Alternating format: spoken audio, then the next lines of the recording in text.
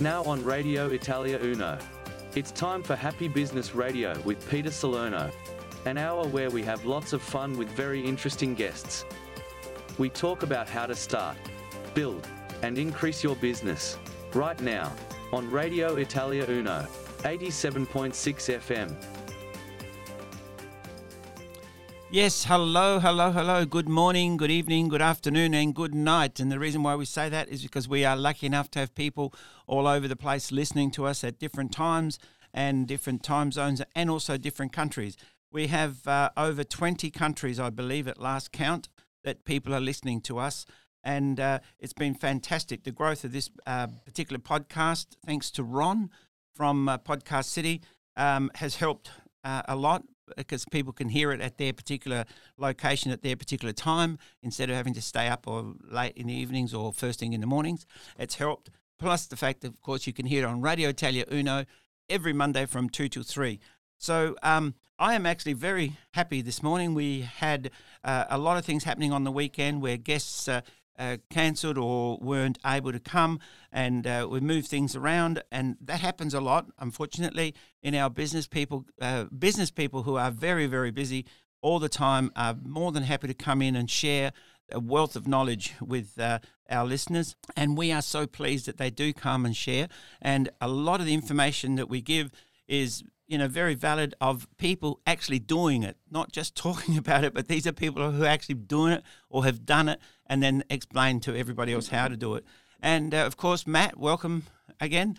Thanks for being with us. It's a pleasure as always. Yep. Today we have a good old friend that we haven't seen for a while because of the COVID and a whole host of other things. Armando, welcome back. Thank you, Peter. How are you? Grazie, benissimo, grazie. Tutto a posto, tutto bene. La vita è così bella. Okay, so what he said was everything's wonderful and life is beautiful. Well, would you like me to talk in English? Yes, speak in English, because we have everybody that listens to our program understand English. I do apologise for that. That's okay. I shall stick to the English lingua then. That's good. No, we have a lot of Italians listening to our program, but the good thing about this program, although it's on Radio Italia Uno, we have so many people who are listening to this program who are non-Italian. But, of course, most of the Italians that do listen to us also speak English quite fluently. Thank you, Peter, for the invite. Glad to be here again. And yeah, it's good. Everyone looks so good. Ron is fantastic. Yep. Yeah, and Matt here, a new friend. I never met Matt. Yeah, well, we had to import him from America, He's from Chicago. Oh, absolutely. So welcome back. Or welcome Luckily, to Australia. duty isn't calculated by weight. Matt has been running his own business here in Australia since he's been here for quite a while. He came over here to run a business for an American company, saw the opportunity to grow that business and grew it very, very big. And then, of course, left and started his own business, or several different businesses he's run over this time that he's been here. And what is really interesting, now he's sort of helping other people to grow their businesses as well. So that's why I've got him in here as a co-presenter with me, and he's a wealth of knowledge.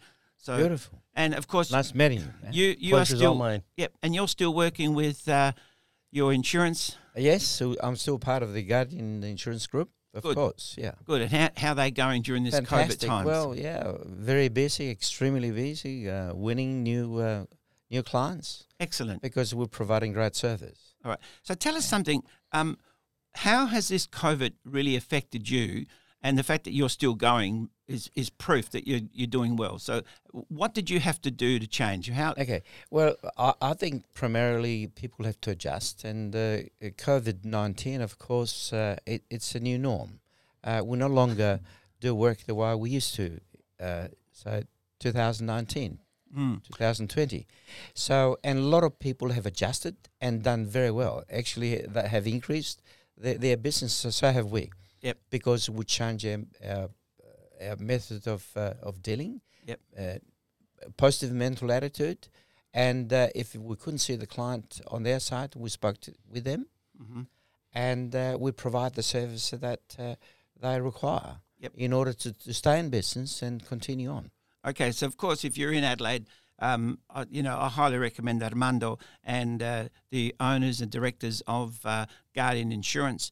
And, look them up, get a quote from them, and I'm sure you'll be happy, not only about with the quote, but the service and the level of service they give is very good. Do you know, Peter, what this has always been on, of course, but I sort of carefully look into what companies do, and I realize that not many companies really follow their vision, mission, and values. Well, it's so to me, it's so important because what is your vision? What is your mission? And then do you follow what you're saying, what you have promised, from the CEO to the cleaner almost? Mm-hmm.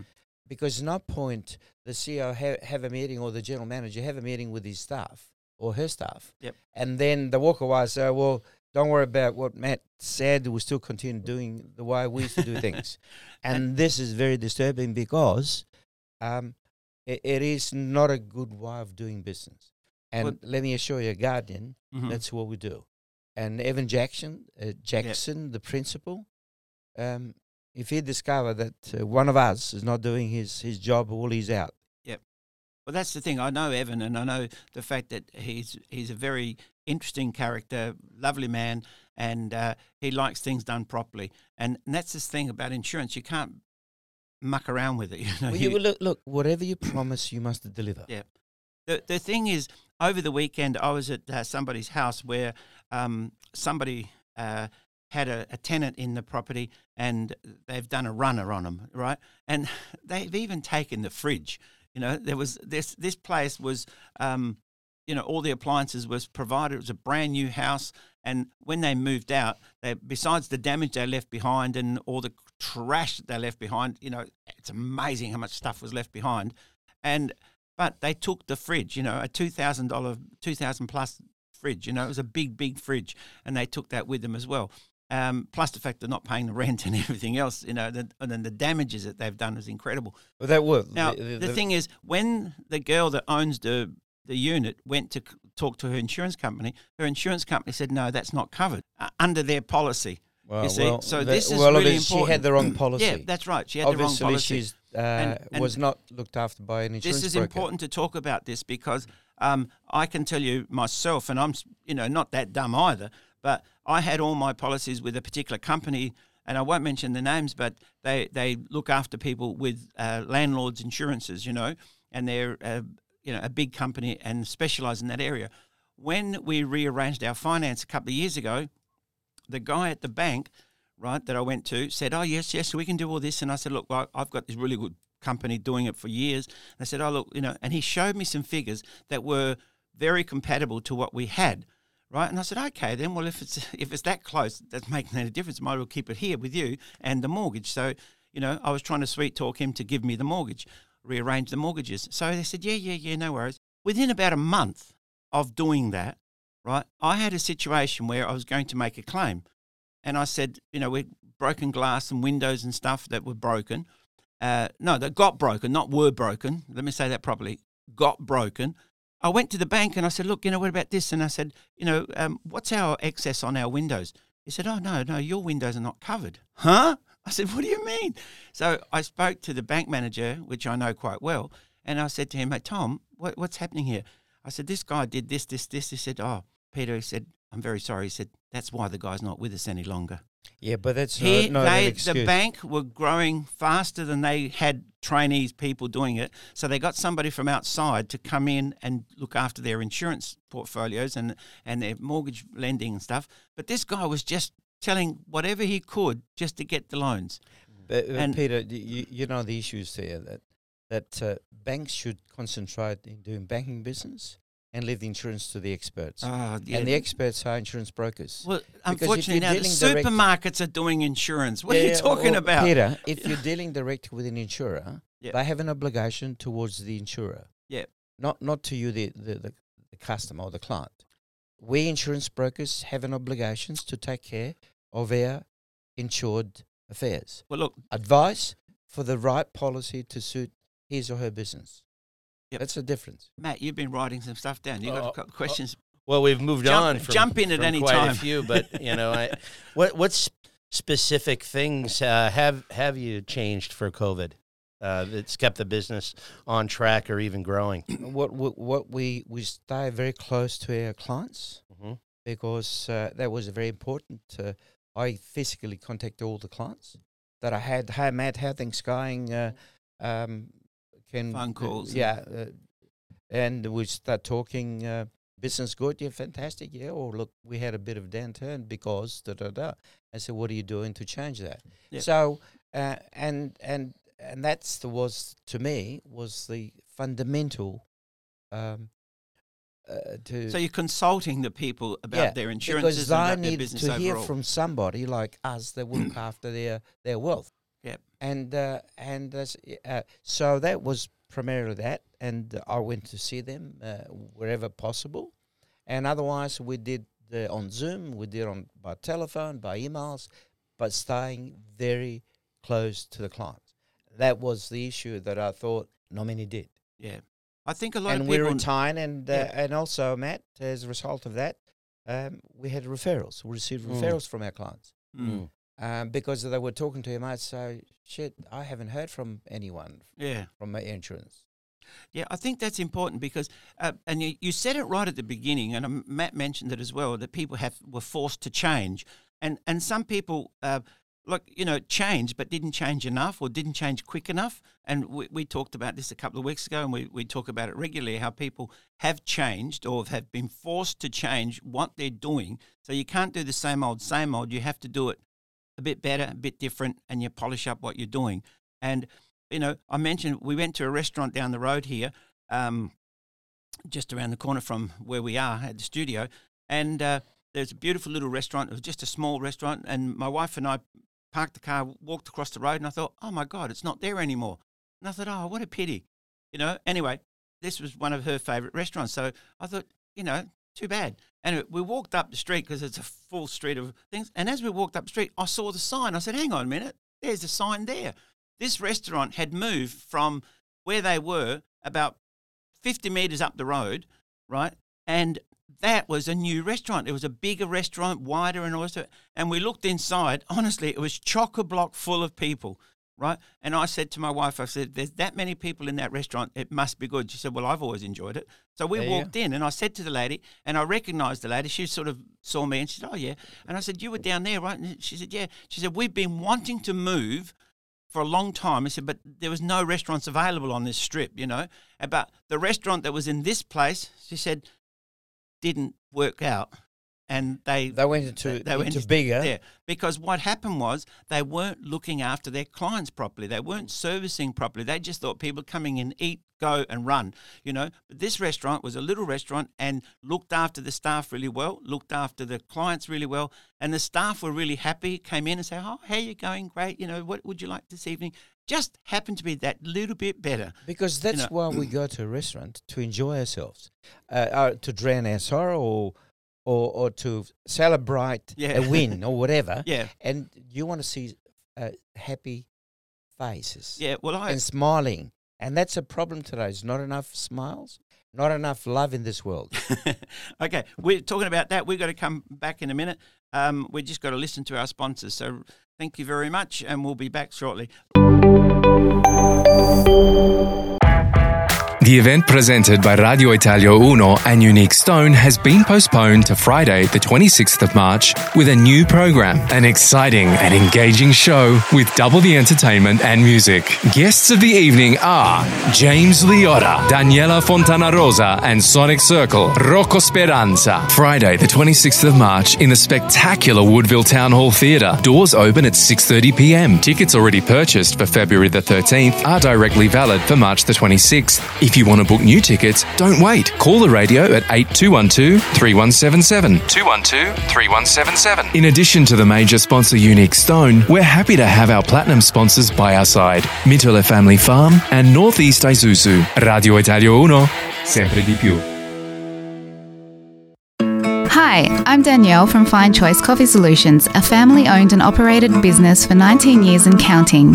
Our showroom and coffee machine workshop is based in Adelaide City Centre, where we showcase coffee machines, all types of coffee accessories and complementary products, as well as 5 of our very own coffee blends, including our most popular Dolce Vita blend.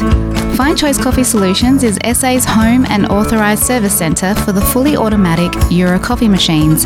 Our staff are friendly and welcoming and always looking forward to meeting new customers, so come and say hi at 264 Gilbert Street in the city, or you can shop online at www.fccoffee.com.au. Gallipo Foods, dal 1983 leader australiano nella vendita di distribuzione di una vasta gamma di generi alimentari, tra i quali il prosciutto Spears, dal gusto unico e delicato al palato. Innovazione, professionalità e forte rapporto con dipendenti, clienti e fornitori fanno di Gallipo Foods uno dei distributori più grandi, rispettati e premiati in tutta Australia. Gallipo Foods, stima, fiducia e qualità.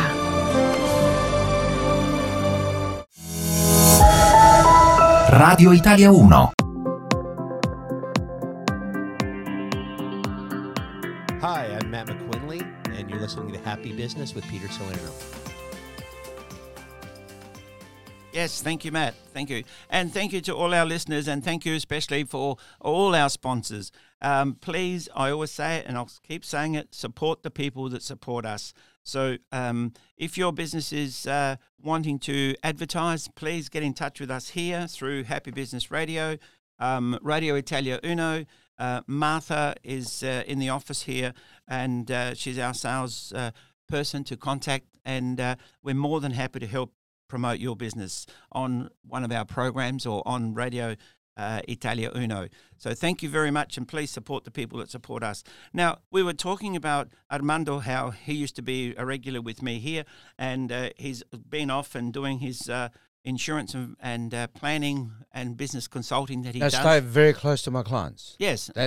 That's what I had to do during very in tough times, you have to change. You have to change quickly. And the fact is that you changed, your business changed, and you were able to do that. Now, Matt had a couple of questions he wanted to ask you. So, Matt, Please do, Matt. Well, I just, you mentioned before how in the company, most companies stray from their mission or their core values. Their vision, mission, and values. Which to me means it's not their mission or their core values, or they wouldn't stray from them. But in Guardian, what are the core values and what is the mission statement, and how does Evan keep everybody tight to that? Because the core value, of course, is your mission is to take care of our clients. That the mission is to look after your clients because they're paying us to look after their business, and we have to make sure that we protect yesterday, today, and tomorrow.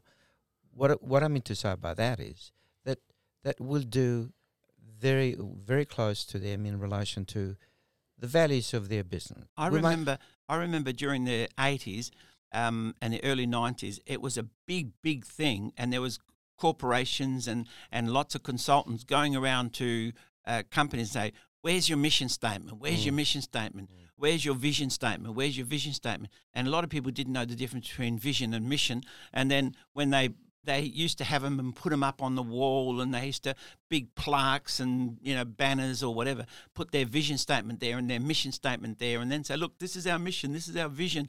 And I believe they don't follow. I believe, they spent millions of dollars on these consultants to do these sort of visions and mission statements, and they were printed, and once they were printed, nobody ever read them. And nobody in the company knew what the vision was. Nobody really knew what the mission was. And as new managers came in, as things changed, they got further and further and further away from those sort of missions and statements. But today, it's like people have been forced to make the change. People have been forced to look at what you're doing. One of the things that Matt and I wanted to talk about today was about what's stopping you from doing what you want to do.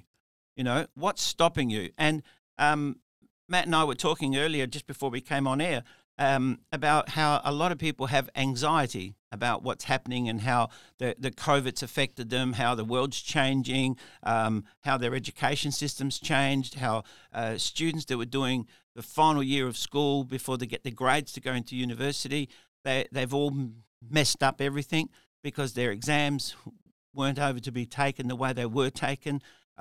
Things had to be on computer where previously it was face-to-face, and everything's changed. But you know, Peter, very few CEO really take a helicopter ride to hover over their business. Of their business and to see so they can see from the top. Yep. Because no point going in within a tunnel vision and everything works fine. Oh yeah, Matt is doing a good job. Peter's doing a great job. Ron he's busy, but do we know? Obviously, we know the result. Well, the old so you've got to have look at those results every week. Yep. And really take care of your staff to make sure your staff are happy.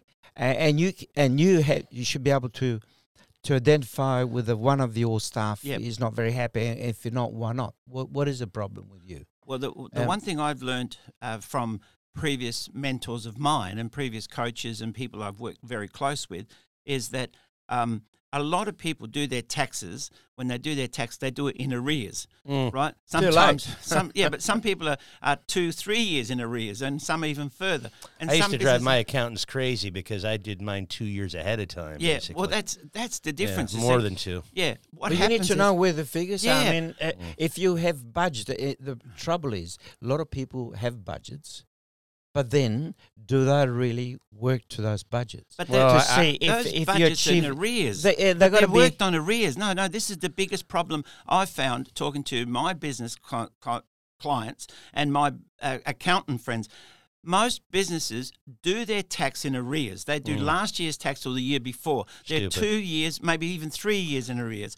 And I always did mine way ahead of time. Yeah, and I tell you what, how can you budget? How can you budget from 2 years ago? It's too late. And my attitude was always, I don't want to give the government more money than I have to because they're not going to spend it wisely anyway. Yeah. They're just going to open another methadone clinic or do some study on something they're never going to do anyway. So it's very important for you. What do you do, you and Matt?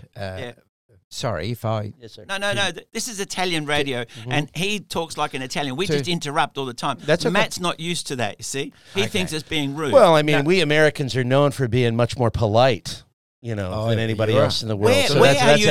Where are you known for being polite? What planet was that, Matt? Oh, Matthews. Okay. I don't think we in business they're not close enough to their staff. Yep. And their clients, that's where the problem is. Well, the fact is that the people that I've been working with, and learning from, because I learn from them all the time, is that they're saying where they were doing monthly audits on their stuff. Previously some people do audits like every year. Once a year they look at their budget and think, oh, this is our yearly budget. Now, then the ones that have really got their finger on the pulse are doing monthly audits and, or doing 6 monthly audits and monthly audits. Now, today, I was talking to some people just in the last few weeks, and they're saying at the end of every day, they know exactly how much money's gone through the till in their business. And there's a big franchise that's right across Australia, and they know exactly at the end of every day how much money's gone through their till. That's what I always did. Now, you need to know. I'll tell you something else because otherwise you're not running your business in the proper manner. I've spoken about this before, even when you were on radio with me, Armando. I mentioned how one of my companies that had multi-shops, multi-stores, what they did in the shopping centre, this is an idea that I picked up a long time ago, and I was talking to them about it, and they took it to the next level as well. They worked out that in their stores and in different districts, different people would come shopping at different times of the day. So in other words, they would open their shop at 8:30. By 9 o'clock it was open, but there was nobody in that particular shopping centre until 10:30, 11 o'clock.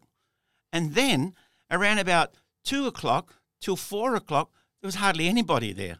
And then at 4:30, 5 o'clock till 7, there was a lot of people there.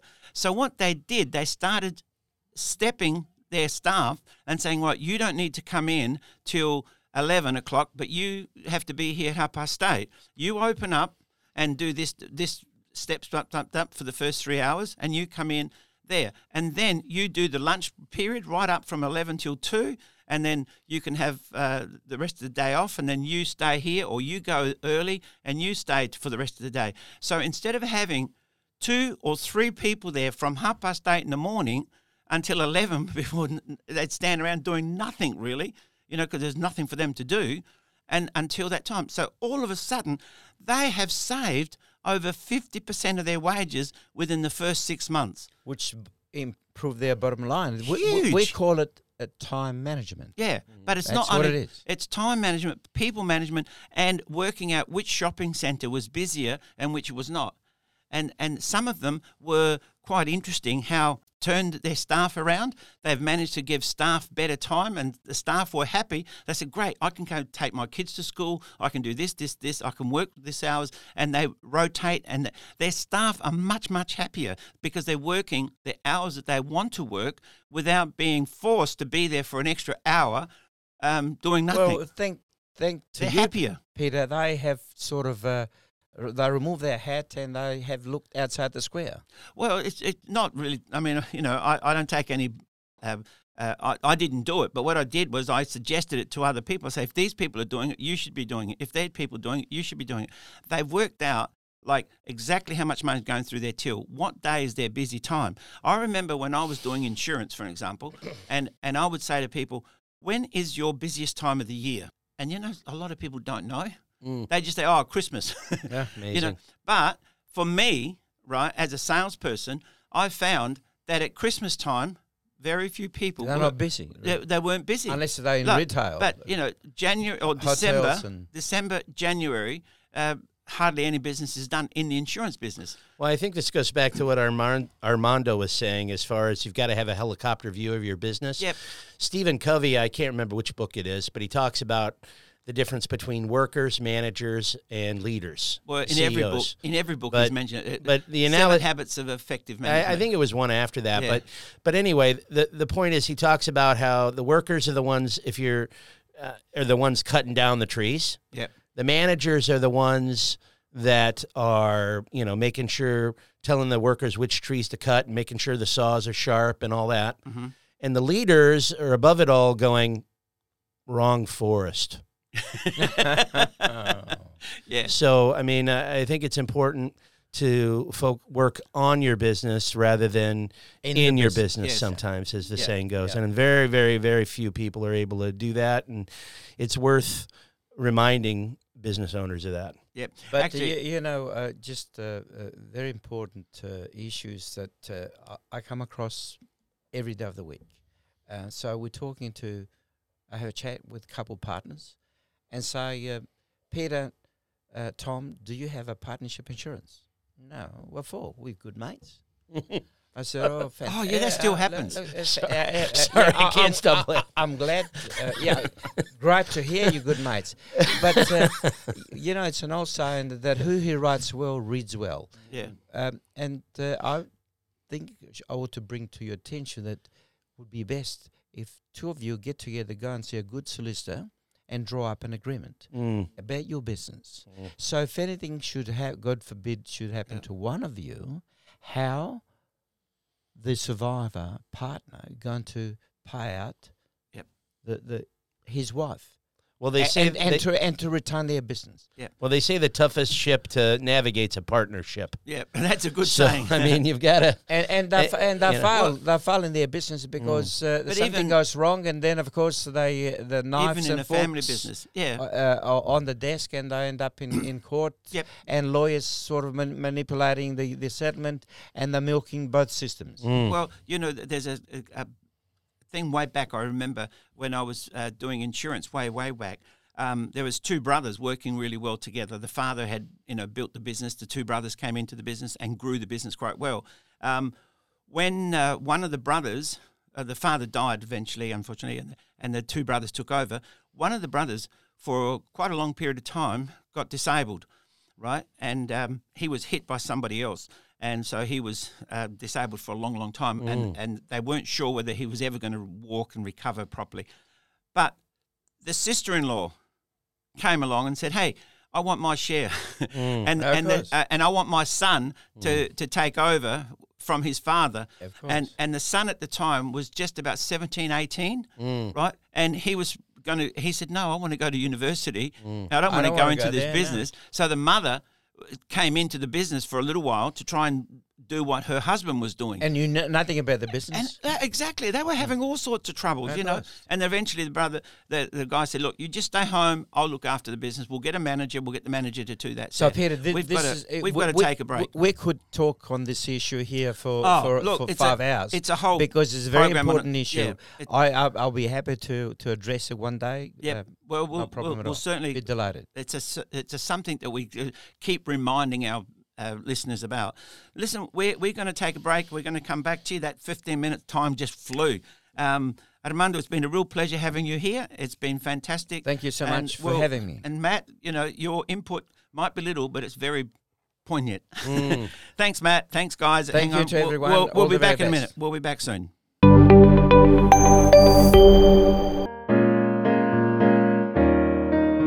Buonasera Restaurant, where you eat Italian style. Come and visit our elegant reception room for weddings, baptisms, family functions and much more with a capability of up to 100 people. Eating at Buonasera Restaurant is like immersing ourselves in the all-Italian dream. On Friday and Saturday, lots of music in our piano bar and you'll taste the fabulous specials of our Maria. At Buonasera Restaurant, fixed price includes 3 courses, dessert and coffee. Bookings 83795647. Buonasera Restaurant, 295 Glen Osmond Road, Glenunga.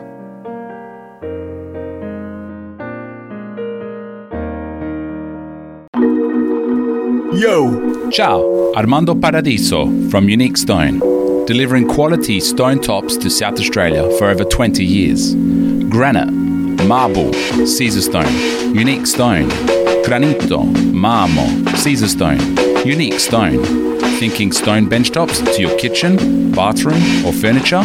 Unique Stone at Jacobson Crescent, Holden Hill. Call us now, 8266-2280. Unique Stone, we won't be beaten. Come on, che stai facendo? Yo! Chiama adesso. Now it's time for a mentoring session with Happy Business Radio. Every week we bring you a little motivational story to just to motivate you and make you inspire. And this week we've asked Matt to do the story. So Matt, over to you. I want to talk today about the importance of being unreasonable. In 1940, a poor little black girl named Wilma was born the 20th out of 22 children, prematurely in racially divided Tennessee. She weighed less than 2.1 kilograms. Obviously, being born African American during segregation, in poverty, and prematurely, she was sickly. She had the measles, she had the mumps, she had the chickenpox, she had scarlet fever, which can kill you, she had polio, which did almost kill her. It left her left leg twisted and paralyzed. Born in this environment with these diseases, one would probably be unreasonable to think she would survive, much less succeed. But her mother was very unreasonable. She took her daughter to the hospital. The hospital would not admit her because, of course, she was black. Being unreasonable, Mrs. Rudolph waited every day from open to close at the hospital for a doctor to come out and see her. After about a week, one finally did. The doctor told her, "Your daughter will never walk again. However, you could massage her legs 4 or 5 times a day to relieve some pain." There is a colored hospital 50 miles down the road, though, that you can see. Oh, and by the way, if you come out here again, we're calling the police. Mrs. Rudolph, being unreasonable, did go to the racially segregated hospital 50 miles down the road on the segregated bus. The doctors there told her the exact same thing. Your daughter will never walk again, but you can give her some massages to relieve some pain. Wilma's mother, who had no education, much less a medical training, was completely unreasonable. She convinced the doctors to make a special brace for her daughter and give her therapy 2 times a week in the off chance that she might walk again. Mrs. Rudolph did this 100-mile round trip twice a week in this therapy that was supposedly useless. By the age of 9, Wilma had learned from her mother to be unreasonable and refused to use the leg brace ever again. Against doctor's orders, she removed the brace. By 12, she could walk. If the story stopped there, it would still be inspirational. But the story doesn't stop there. Because Wilma Rudolph was completely unreasonable. She decided to join the basketball team. But who wants a kid on the basketball team that just learned how to walk? The coach, however, did want her sister on the basketball team. Her father, who was also unreasonable, said if you want one daughter, you get them both or none. So Wilma got on the basketball team. The second year, she scored 803 points, or averaged 40 points a game. Then she decided she wanted to go out for the track team. Kind of unreasonable when she hadn't been able to walk 4 years before. She went out on the track team. She never lost a race in high school. Then, at the age of 16, she tried out for the Olympic team. She made it. In 1956, she won the bronze medal in the Olympics in Melbourne. Then in 1960, after winning her first 2 gold medals in the Olympics, she sprained her ankle. Being completely unreasonable, she convinced her team to let her continue to run the 4x100 meter relay, which they won the gold in, and set a world record, as she set a world record on the previous 2 races. Be unreasonable. Well done, Matt. Very well done. Great story. Hi, this is David Heath, and I'm excited to be bringing my program Soundtrack of Your Life to Radio Italia Uno. Join me Friday nights at 7 for interesting guests, some great music, and plenty of fun. It's the best way to kick off the weekend. Soundtrack of Your Life, Friday nights from 7 until 9 on Radio Italia Uno, 87.6 FM.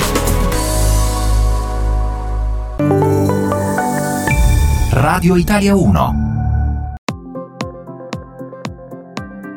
You're listening to Peter Salerno on Happy Business Radio on Radio Italia Uno, 87.6 FM. Yes, thank you, and thank you for listening to us, and of course, thank you for Armando for coming in. It was great to have him here. He used to be a regular on our show and co-hosted with me for many, many years, and now he's gone back into the insurance business, or he's always been in the insurance business and doing very well.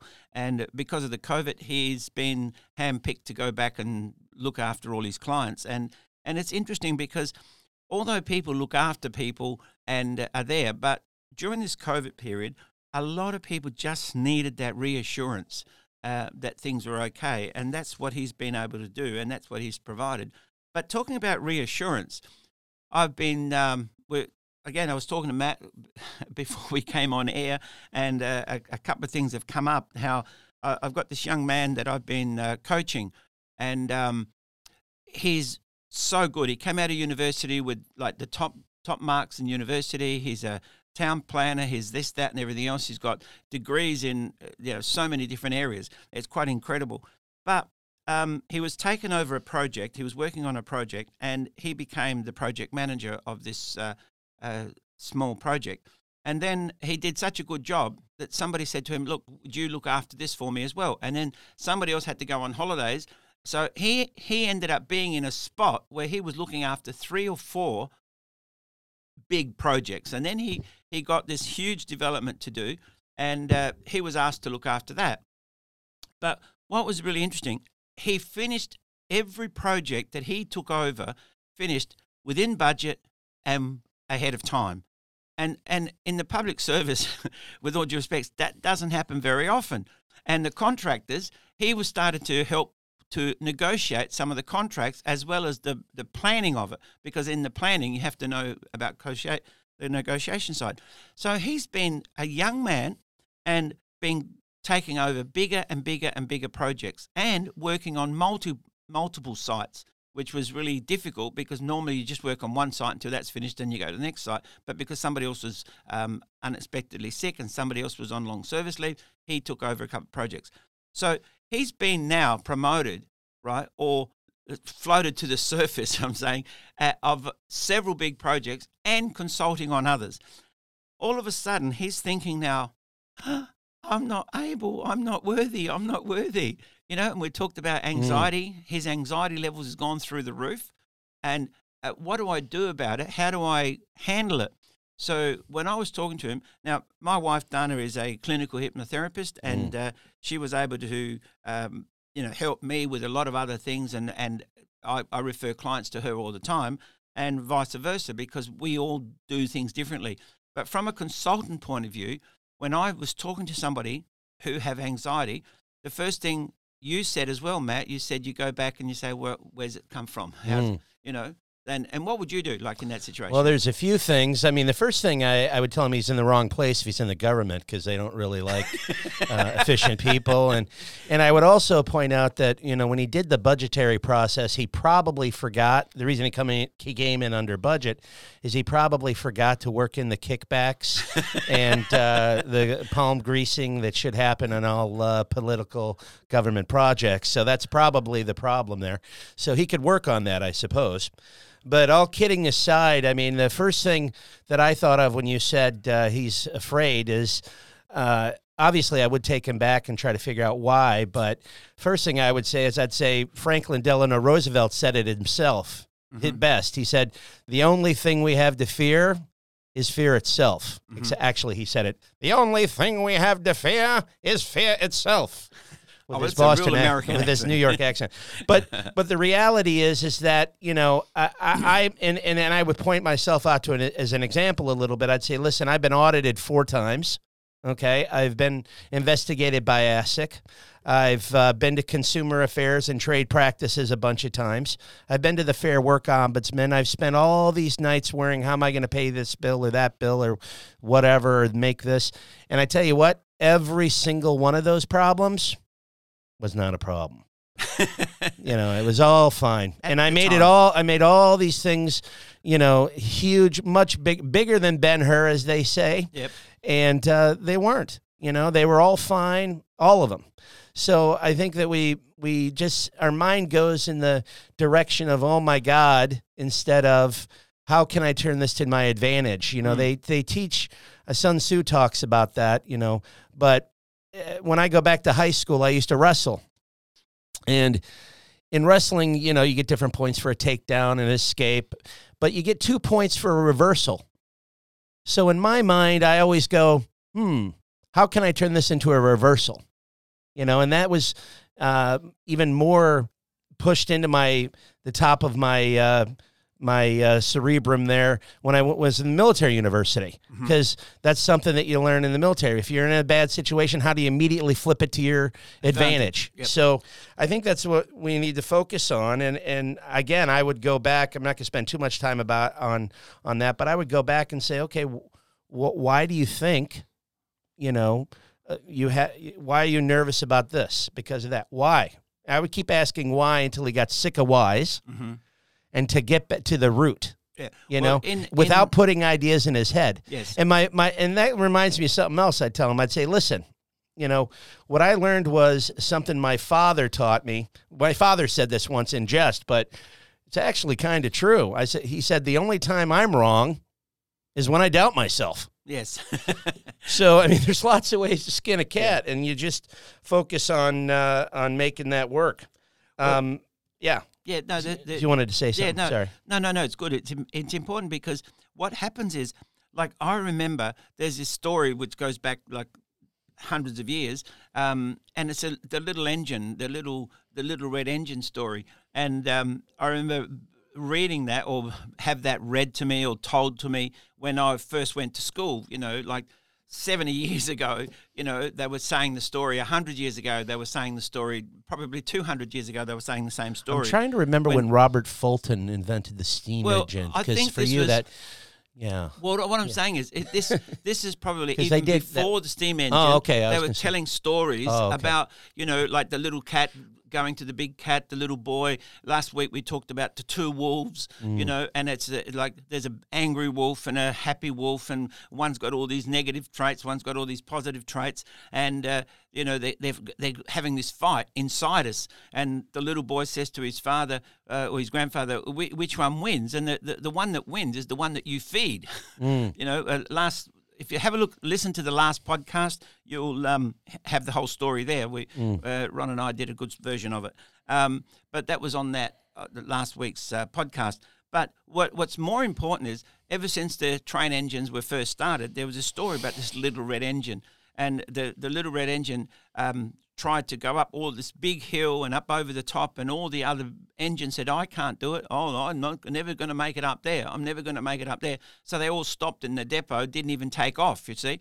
And the little red engine said, well, if it's me in the caboose, which is the little red engine with the little one carriage on the back, he said, I think I can. You know, and the other said, well, what? He said, you silly little thing, what are you doing? Get out the way. Can't you see, we're big engines. We don't think we can do it. And the little one said, well, I think I can. And he got right back and he backed up, had a full head of steam and charged his motor up as much as he could. And his boilers were, about to bust, and then he pulled the whistle and away he went, and all he kept saying was, I think I can. And he's going along, and then all of a sudden he hits the hill, and he's going up the hill, and he's still saying, I think I can. And he's getting right up to the top. I think I can. And he looked back a little bit, but he said, I think I can. I really think I can. And he got to the top, and all of a sudden he goes zoom up over the top, and all he kept saying, I knew I could. And he went all the way down to the next station. And the story, it can be told in so many different ways, but the point is, if we really think we can, we can. But as soon as we say it, I don't know if I can do it, that's right, you don't know if you can do it. And if you say, I can't do it, well, that's it, you've done. Yeah, Henry Ford said that whether you think a thing can be done or you think a thing can't be done, you're right either way. Yeah, either way, you're right. And, what you said there, Peter, reminds me of all these books that say all I need to know is what I learned in kindergarten, and that's true. I mean, that's really, there's so much that, that helps you be successful. That's 80% of it right there is the stuff you should have learned in kindergarten. I was reading years and years ago the New England Journal of Medicine, okay? And it talked about multiple personality disorder, and it discussed this one fella that he had multiple personalities, obviously, and one of his personalities had diabetes. Okay, so when he was in this certain personality, you give him a blood test, and he'd test for diabetes. Then he would switch to this other personality, a day later, a couple days later, whatever, and they give him a blood test, no diabetes. They couldn't understand it. And they cannot, because his mind manifested all the symptoms of diabetes. Yep. So you can actually, I'm not one of these guys that's like, man, with positive thinking, you can do anything. If you're 70, I don't care how positive you think. If you're in a wheelchair, you're probably not going to play for the NBA. Yep. But you are going to do everything better. Yep. Than if you actually quality of life. If you're going to do everything better if you have the attitude that you can instead of you can't. You focus on what you can do instead of what you can't do. Well, the other day I read a story about this. It was in the Advertiser here on a Saturday or Sunday, and it said about this young boy who was played for the Hills District football team, and he was a captain. He was picked for the state. He was going up to the league team. He was, put his name up for the league, and he had a major accident where he's become a paraplegic. And the father, who was an ex-footballer, an ex-sports person, a very big businessman, he was totally devastated. His son is 18, and his whole future has gone. And he said, "Tell that to Stephen Hawking." No, yeah, but he said, the only thing that changed and made him change quickly is that his younger son, when they were talking about he's never going to do this, he's never going to do that, and they were really, really at the bottom of the depression and heading further down, the younger son said, well, at least he's going to be a paraplegic and he's going to be in the Olympic Games and he'll get a gold medal for sure. And the father looked at him and said, what? And then he heard what his son actually said. He said it turned him around so fast. He said if it wasn't for that, he was going to be in a depression forever. And then the South Australian guy here who won the 12 times tennis championship in the wheelchair. He's here on Adelaide Radio every morning, and he's just won the Australian Open, and he's won World Open 12 times. And he's from Adelaide here at the radio stations. So that sort of thing helped him to change and get out of that depression. So what we're talking about here is... Okay, sorry. What you said. The point, bringing that back to what I was talking about before and what you were talking about is whenever I have a challenge like that, I keep asking myself this question. I say, okay, how can, I turn this to my advantage? Or how can this specific, situation help me reach my goal, whatever the goal is? Yep. So if I'm like, okay, so I'm getting audited. How can this help me reach my goal? Sometimes you have to stretch, okay? But I go, okay, it's going to force me to tighten up all these systems. It's going to force me to do this, that, the other thing. So, you switch it around in your head to how is this going to help me do better or get where I want to get? I mean, I give credit to several of my mentors, but one of them is like Tony Robbins. And Tony Robbins, when I was doing my master's with him, he was saying how, Mastery University, he was saying how when he went through a major bust up where one of his partners had taken stuff and rewritten it and put their name on it and all the rest of it, he was losing millions of dollars. He was going to lose a lot of money. And, and one of his staff said, don't you hate it when they tell you what you've said? And he said, okay, what's good about this? Mm-hmm. And he said, nothing. Mm-hmm. And then one of his mates, hang on, don't fire her yet. Mm-hmm. He said, what is good about this? Or what could be good about this?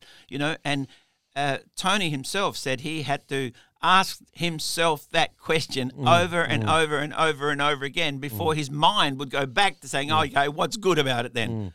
He just had to shut that thing up.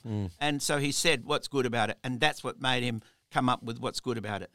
Okay, we have to go down to listen to our couple of sponsors. Thank you very much. We'll be back very shortly.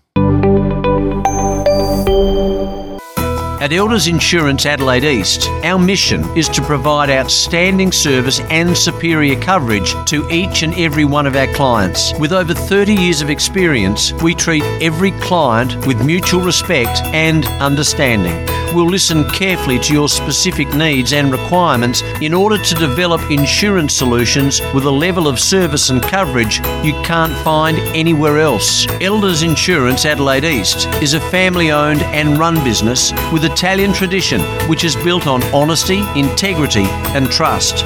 Make an appointment today and go and see Tony and the team at Elders Insurance Adelaide East, 54 to 56 Kensington Road, Rose Park, or telephone 8364 9477. We're an authorised representative of Elders Insurance Underwriting Agency, Proprietary Limited, Elders Insurance, underwritten by QBE Insurance, Australia Limited. Radio Italia 1. You're listening to Peter Salerno on Happy Business Radio on Radio Italia Uno, 87.6 FM. Okay, thank you. Thank you very much for listening to Radio Italia Uno and Happy Business. We are coming to you 2 o'clock till 3 o'clock every Monday afternoon, and we also have the podcast. Thank you to Ron from Podcast City Adelaide. And if anybody here in Adelaide or anywhere wants to get in touch with Ron at Podcast City Adelaide, please get in touch with him. He's a really nice guy and loves to help people. So we were talking about how Tony Robbins taught me to say what's good about this when something really goes bad, and even while things are going good, you've got to say what's good about this. What are we doing that's working so well? Because that's a problem as well. Because some people don't do an analysis of what's happening. How come? Most times the squeaky wheel gets the grease, or the squeaky wheel gets the tension. Things that go wrong get fixed up. But when you're doing things right, you've got to say, hang on a minute, we're doing things right. This is working. Let's keep doing more and more of this. If I'm building up my muscles, I want to make sure I'm building up the muscles that I want to build up. If I'm building up some strength in my lower back, I'm going to make sure that I'm doing the exercise that will build that part of my body up. And Matt, you had a story you wanted to mention. Yeah, when you mentioned the Tony Robbins and yourself framing things, that reminded me of a story of how to frame things the right way and the best way. In 1914, Thomas Edison, as you know, famous inventor, his workshop burned to the ground. And all his money, his entire life's work, destroyed. Wow. He was 67 years old. And as he's watching the flames climb higher and higher into the sky, he's fallen down on the ground, just watching it in exhaustion. And his son he won't say anything to anybody. They go get his son. His son runs up to him. His dad is just sitting there watching this, without saying a word. And his son is very worried about him, thinks he's going to have a breakdown, whatever. And Dad finally gets his dad to speak. And his dad says, "Oh, this is wonderful. All of our bad ideas have been destroyed. We can start all over again." And 3 weeks later, he invented the phonograph. Yep. Or record player. Well, it's funny because sometimes when I do consulting with people, I always say, if you were just with what, if I knew then what I know now, wouldn't it be fantastic? I mean, I went to a seminar this weekend and Ron was there as well, about investing in difficult times and that sort of thing. But I'm like saying, if only I knew this when I was like 18, 19, if I knew this when I was 14 or 15, I would have been a millionaire, multimillionaire before I was 21. But if I knew it when I was 21, I certainly would have been a millionaire by the time I was 30, and I was. But then I went through a divorce and a separation and everything else, and by the time I was 40, I had to start all over again. And other people I've been talking to, the same thing. They had a business and that went really well, and then one little thing went wrong and everything slid down to nothing. Or, for some reason they've sold the business and had to start all over again, or closed down the business because, like people that climbed the ladder of success and they had the ladder up against the wrong wall. That's as simple as that. You've got to pick which wall you put the ladder up against. If you're going to climb the ladder of success, it's not a matter of just climbing to the top of a ladder and say, "Hey, I'm here," and in the middle of a paddock, it's not going to do any good. So it's so important to look at what you're doing and how you're doing it and why. So that thing there about, I always ask people, if you were to start today, Matt, with what you know, what would you do? And that's where I'm saying. So with Ron, yourself, myself, we should be able to start a business today and make sure that we've got everything in place before we go off the rails, and most people don't. They don't check everything along the way. And this is what's happening with the consultants that I've been working with, the people I've been working with. I find that they've got a plan, which is a 4 or 5 year plan of it's more like a wish list. I'd like it to be like this. I said, but where's your steps to achieve that? And we were talking about how people do their tax in arrears, and you're saying you always did yours in advance. I sort of want to know, what am I going to earn between now and Christmas so that I can have a really good Christmas? So I need to plan, next month or this month now. Today's the 1st of March here, and coming into March, we're going on to March and then moving forward from there. I know that at the end of this month, I'm going to be in Sydney and Melbourne, and I've got to go up to Brisbane and Gold Coast. So I'm planning those trips now. I'm not waiting till halfway through the month and then say, "Oh, gee, I better do something about it." I've already planned those trips in advance. So your business, most people spend more time planning a holiday than what they do planning their budget for their business. It's ridiculous. It is, and that's why I'm saying. But true. But true. So we've got to stop and wind up now because the show is already over. But look, thank you very much, Matt. Thank you for coming in. Pleasure's all mine, as always. Great to have you here. Of course, we had Armando Verdeleone here, and Armando used to be a regular with the show, and we've got Ron here doing the podcast. So thank you to Podcast City, thank you to Radio Italia Uno, and thank you, everybody. Talk to you soon. Bye.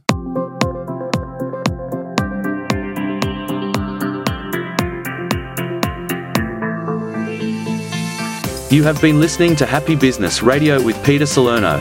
Catch our show every Monday from 2 to 3 p.m. on Radio Italia Uno, 87.6 FM.